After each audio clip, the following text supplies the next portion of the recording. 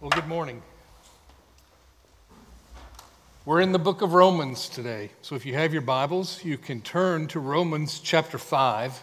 We're going to pick up where we did a couple of weeks ago. I do appreciate very much David taking the pulpit the last couple of weeks and introducing us to the book of 2 Peter. I'm sure we'll continue that in days ahead. But we're back in Romans today. We're going to pick up where we left off, which is somewhat unfortunate because this passage is hard to just take a break in the middle of for a couple of weeks and come back and know what Paul was talking about. So we'll try to catch you up as we move through some of these truths today. But Romans chapter 5, if you don't have a Bible, there should be some in the little racks underneath the chairs in front of you, and you can take and read there, or the words to these passages will be on the screen behind me. Romans chapter 5, we'll begin with verse 15, and we're just going to read 3 verses today, verses 15 through 17. It says this, "But the free gift is not like the trespass. For if many died through one man's trespass, much more have the grace of God and the free gift by the grace of that one man, Jesus Christ, abounded for many. And the free gift is not like the result of that one man's sin, for the judgment following one trespass brought condemnation. But the free gift following many trespasses brought justification. For if, because of one man's trespass, death reigned through that one man, much more will those who receive the abundance of grace and the free gift of righteousness reign in life through the one man, Jesus Christ." Okay, I told you it was tough to just jump right back in and know what was going on. But in this section of Romans Chapter 5, Paul here is teaching on the differences between being united with Adam, being in Adam, and being in Christ. But to understand this, we have to go back to the analysis of this section that we did way back at the beginning when we started verse 12. And this section goes through from verse 12 to the end of the chapter, verse 21. You may remember that when we went over this, we noted in those verses that Paul again is writing about Christ and Adam. And that at the beginning of this, back in verse 12, he started to develop a very important comparison. Let's look at verse 12 real quickly. It says, "Therefore, just as sin came into the world through one man, and death through sin, and so death spread to all men because all sinned." See, that sounds like the first half of a thought. Because that happens, something else must differ from that or have resolved that. So he begins this comparison in verse 12. And probably Paul intended to go on next to the truth we find in verse 18, where he says, "Therefore, as one trespass led to condemnation for all men, so one act of righteousness leads to justification and life for all men." So here's the other half of the thought. We have the sin of Adam that leads to condemnation and death, and here we have one act of one man, one act of righteousness that leads to justification and life for all men. But back in verse 12, when Paul got to that statement, because all sinned, he interrupted his thought. And we've already talked about that. Paul does that frequently. In fact, he does it twice in this one passage. It seems that he thought the majority of his readers would be confused by the words, "because all sinned." I mean, what would you think that meant? He didn't think they would have the faintest idea what he was talking about. He was afraid they would think that only meant that all people sin. All people commit sins.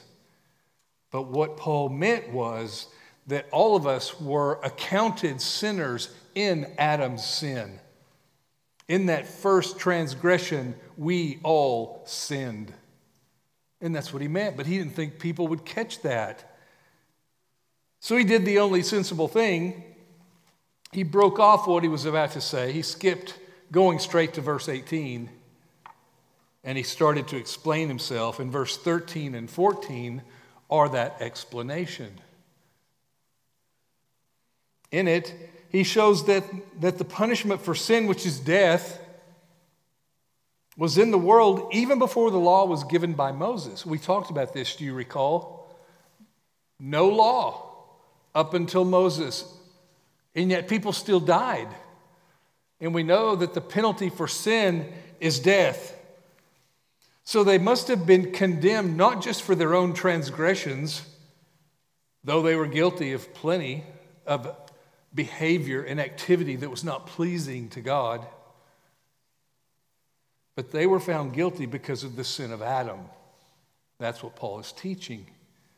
So Paul's point is that we were condemned by reason of our union with Adam, just as now we have been saved by virtue of our union with Jesus Christ.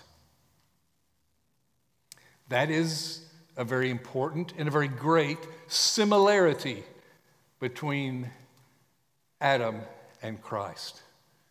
But when we preached that sermon a few weeks ago, I mentioned that next we would look at the differences. And I think here you might think, well, now Paul can go to verse 18 because he's cleared up what it means that we all sinned. But he doesn't do that. And the reason must be that when he got to the end of verse 14, he began to think maybe some further clarification was needed. He'd said that we are united to Christ just like we were united to Adam. But he must have said to himself, I can't give the impression that that parallel holds true at every level. Although it's true we're justified in Christ, just as we have been condemned in Adam, that is only part of the story. The differences are as great as the similarities. We are condemned in Adam, true. But the salvation that we now have because of our union with Christ is far greater and more glorious. And so for that reason, Paul interjects here what I think I referred to earlier as a parenthesis, a parenthetical statement within another parenthetical statement. Or you could just say a further digression. Paul thinks, well, I need to do a little more explaining before we get to the climactic verse. So in verses 13 and 14, he talked about how we've sinned in Adam. And now in verses 15, 17, what we'll look at, he is going to show how our union with Christ is greater in its nature and greater in its effects than our original union with Adam. So we're going to look at these contrasts this morning. We're going to look at three, because Paul sets out these contrasts in these three verses, 15, 16, and 17. But actually, the paragraph that we're looking at is filled with contrasts. You have trespass versus gift. You have death versus eternal life. Condemnation versus justification. You have one versus many. Sin versus righteousness. Adam versus Christ. And then when we get to verse 18 and finish out the chapter, we see even more disobedience versus obedience, sinners versus those who have been made righteous, and law versus grace. So this section is full of contrasts. And the final idea that we'll close with today will be that this reign of grace, this reign of life, is the climax to which the chapter points. It supports the position we started with in Romans chapter 5, and that was that the one who has been joined to Christ by faith is secure in that relationship. So let's look at these contrasts. We'll begin with verse 15. And you could label this one if you want. I didn't make slides to label these. You could label it natural versus supernatural if you wanted to. And I think you'll see as we go through why I did that. But verse 15 is maybe the most difficult because it's the least explicit. Let's read it. It says, "But the free gift is not like the trespass. For if many died through one man's trespass, much more of the grace of God and the free gift by the grace of that one man, Jesus Christ, abounded for many." So in what way is the free gift not like the trespass? What does that mean? And in what sense is this gift much more? Well, I think the first place to start is to recognize that this verse is almost a generic statement to cover what is to come. It is an inclusive statement that includes the truths we'll study this morning, these other contrasts. And so you could say that the rest of the chapter is considered exposition of this truth, this verse. But still, I think it's fair to ask, what is the contrast shown here? What does verse 15 introduce? So, what I would suggest to you is that the contrast is found in the first key word that Paul uses after he says the free gift is not like the trespass. And that key word is the word died. But the free gift is not like the trespass, for if many died, that I think is going to be the key. The sin of Adam brought death. It brought death to everyone. By contrast, the gift of God brought life to many, to all who would believe in him. And I don't think we need to get misled or hung up on this word many. To most people today, many suggests a number. When you say many, what do you mean? 10? A million? So when we hear the word many, it comes back to the context. If I say many of you in here, the number really can't be much higher than about 120 because that's how many people are in here. But if I say many people in this city, then it can be much greater than that. So don't get hung up on the word many. We want to weigh the many who sinned and fell with Adam against the many who are saved in Christ. And we want to know which one is greater. Does this verse teach that the saved will eventually outnumber the lost? Well, there are some people who think that's what it means. Or does it teach that eventually all will be saved, which is universalism? I don't think it teaches either of those. Paul has been thinking here all through this passage about the union of the race with Adam and the union of the saved with Christ. That is the main theme here. He's not thinking quantitatively at all. So when he writes of the many who died because of Adam's transgression, that's just what he means. The many who've died. And in this case, it's everyone. And when he writes of the many to whom the gift of life overflows, he simply means the many are being saved. And you think, well, what's the contrast then? If it's not between a smaller number and a greater number, that seems to be the obvious contrast here. It is, as I suggested, between death, which has come upon all because of Adam, and life, which is available through our union with Christ. So why did I say that you could call this contrast natural versus supernatural? Well, the reason is because death is a natural thing. Natural in the sense that if we are left to ourselves without any supernatural intervention, death simply comes. God told Adam and Eve if they ate of the fruit of the forbidden tree, that they would die. and they ate of it, and they did die. It didn't require any special intervention of God to produce the effect. Sin always produces death. Moreover, it produces death equally for all. Because Adam sinned, death passed in a natural and inevitable way upon the whole human race. To that extent, the secularists are right when they say that death is a normal biological sequence in which organisms are born, mature, grow old, and eventually die. It is natural in that way. But the free gift is not like the trespass, is how this passage begins. Over and against the natural outworking of sin, which results in death for all, stands the supernatural working of a gracious God.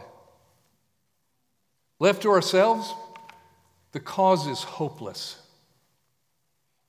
Nothing is more characteristic of the presence of man upon this earth than cemeteries.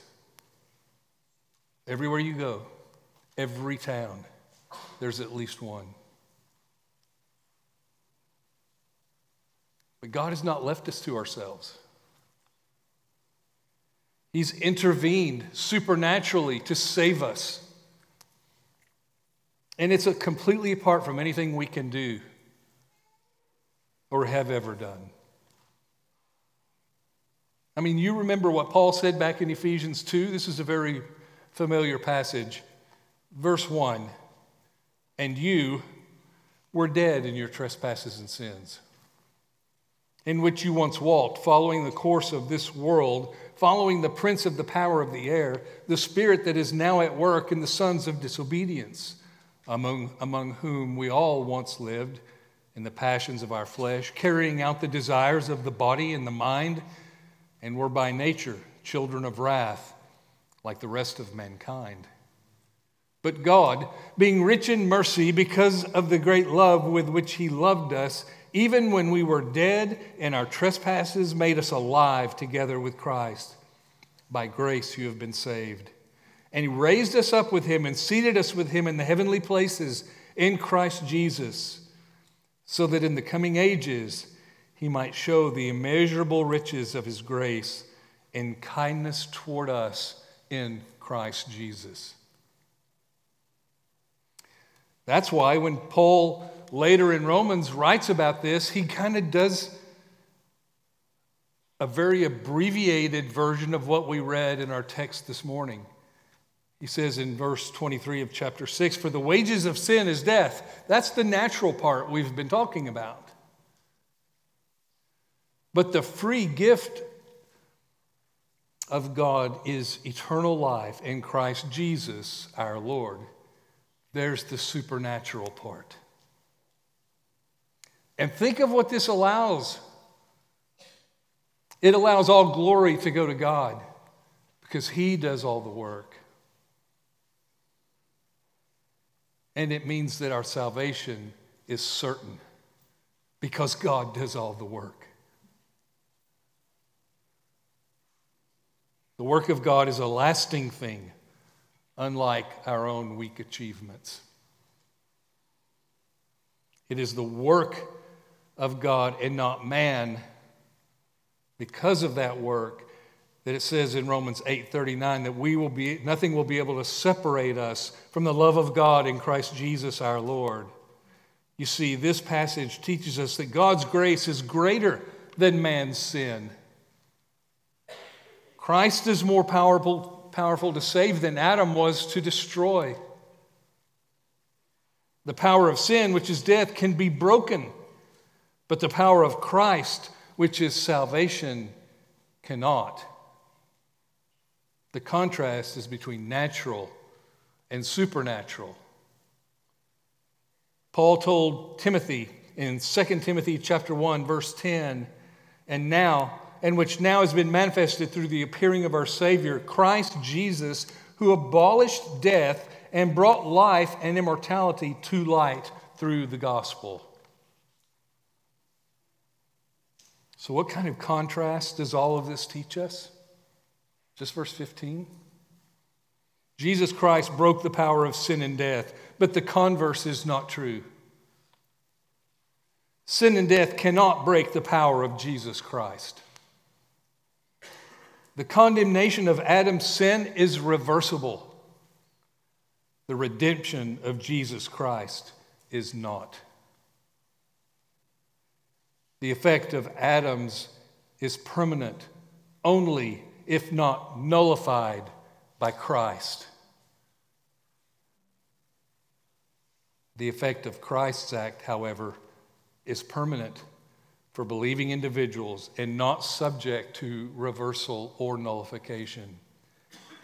That's why we have great assurance that once we are in Jesus Christ, we are in Him forever. So verse 15 is supernatural and natural, the contrast that we have there. Let's move to verse 16. And we could call this one sin versus many sins. We see those phrases in the passage. Let's read it together. And the free gift, this is verse 16, is not like the result of that one man's sin.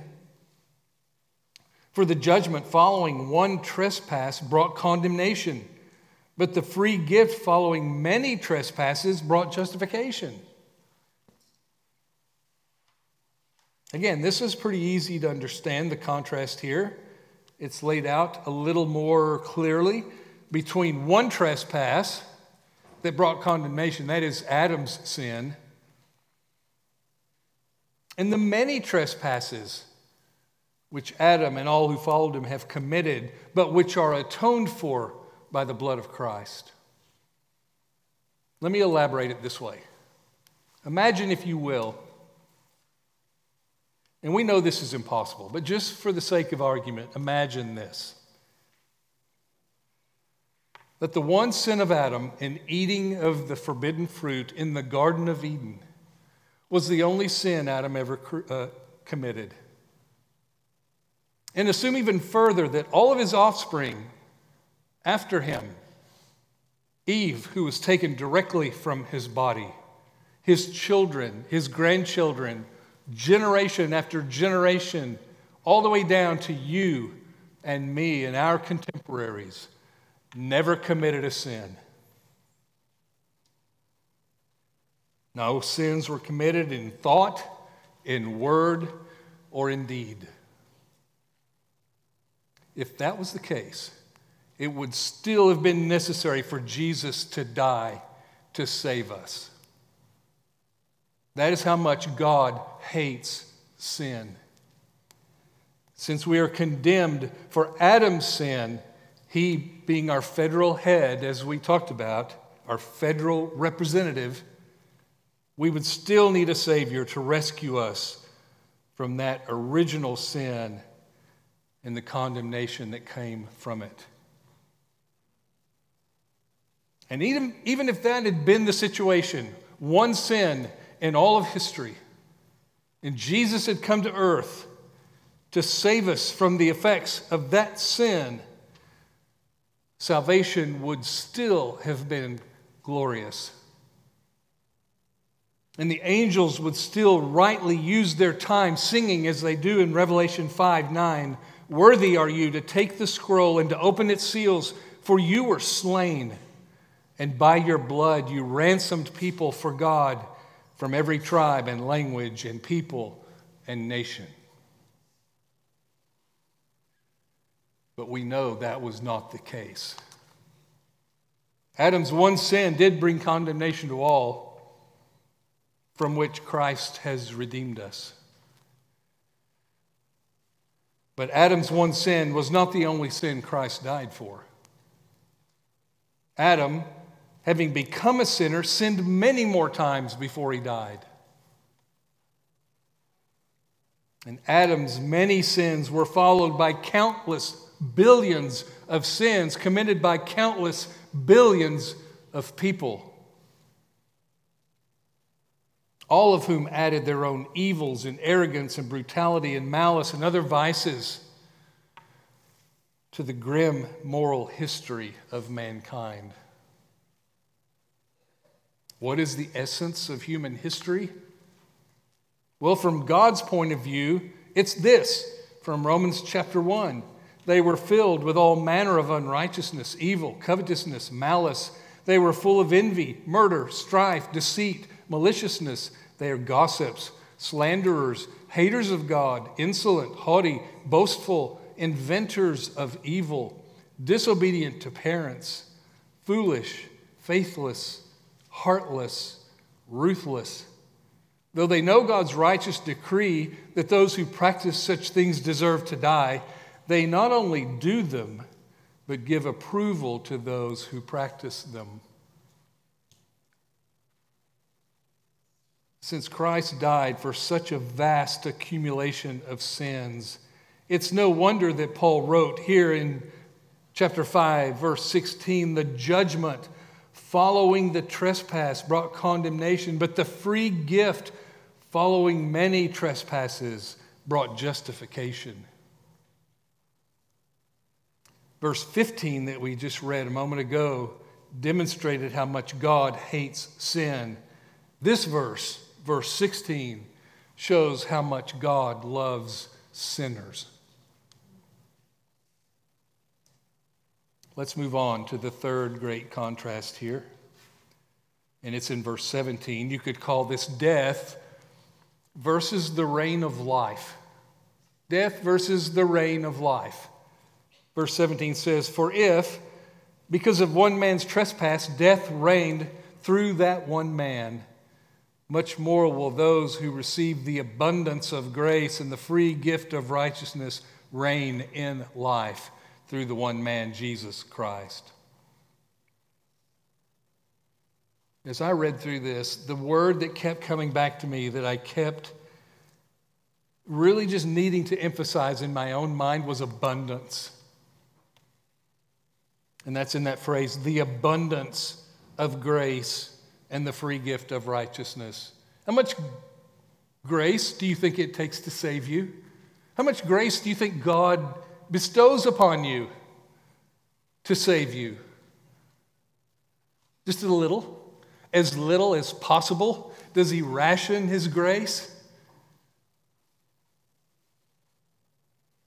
This verse refers to the abundance of grace. And those of us in Christ who have thus been abundantly blessed are enabled to reign in life through Jesus. To put it simply, the work of Christ in dying for us did not merely restore us to the position in which Adam stood before his fall. It's way beyond that. One commentator, Robert Haldane, states, "Those redeemed by the death of Christ are not merely recovered from the fall, but made to reign through Jesus Christ, to which they had no title in Adam's communion."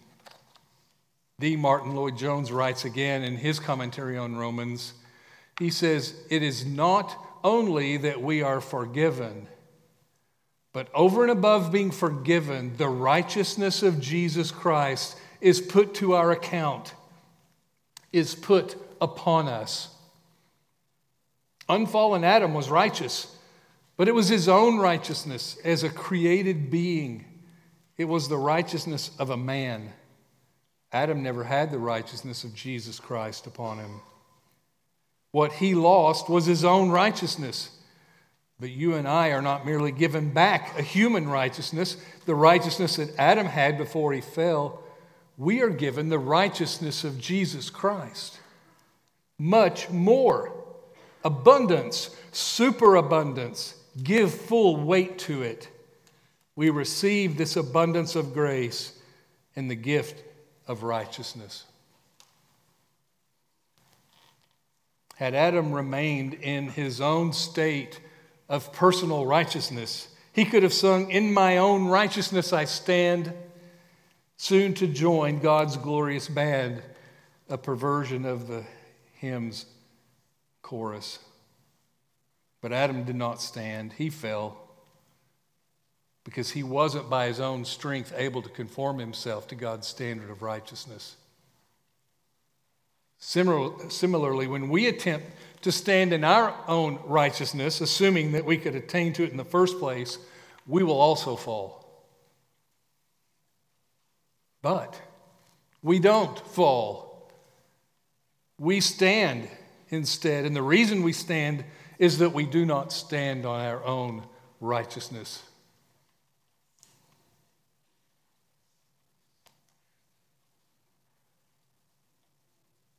Moreover, it's not only that we will stand in the final day of judgment, but we stand now, which is what the phrase reign in life refers to. It means by the grace of Jesus Christ, by the love of God and the communion with Him and the empowering of the Holy Spirit, we're victorious now. In this way, the gift of God in Christ far surpasses the effects of Adam's and all other transgressions. You see, the one who is granted a spiritual life will fulfill that life in us. Philippians chapter 1 says, "And I am sure of this, that he who began a good work in you will bring it to completion at the day of Jesus Christ." So there's three contrasts. But I want to close with a phrase that is sprinkled throughout this and that I think is incredibly important. It is the phrase, "through the one man," that is, through Jesus Christ. These phrases, one similar to this, occur in verse 17. We've also encountered them in verse 15, where it says, "By the grace of that one man, Jesus Christ, it abounded for many." So let's talk about that briefly. I'm going to ask our musicians to come on back to the stage as I close with this thought. Later in verses 19 and 21, we see very similar phrases.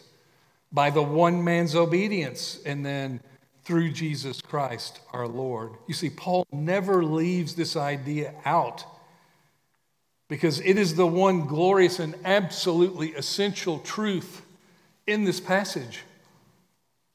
We were in Adam once, and we fell in him. His sin brought death on the human race. Well, what then? Well, we have good news. We can escape the effects of Adam's fall, Paul tells us. More than that, we can rise above the position that Adam initially held. We can stand in divine righteousness, which is perfect and can never be taken away from us. It enables us to reign in life, triumphing over sin, as Adam in his own human righteousness could not. Therefore, we can sing, "On Christ the solid rock I stand, all other ground is sinking sand." So the question is, are you in Jesus? Adam was not in Jesus, and he fell, even from his high pinnacle of human perfection. If he, who was at one time perfectly human, fell, what chance do you have to stand? You who are corrupted by many sins and wholly disposed to unrighteousness. How are you going to stand? Well, your only hope is to believe on Jesus and to be joined to him, just as you were originally joined to Adam. To reign in life through Christ is to have power over sin.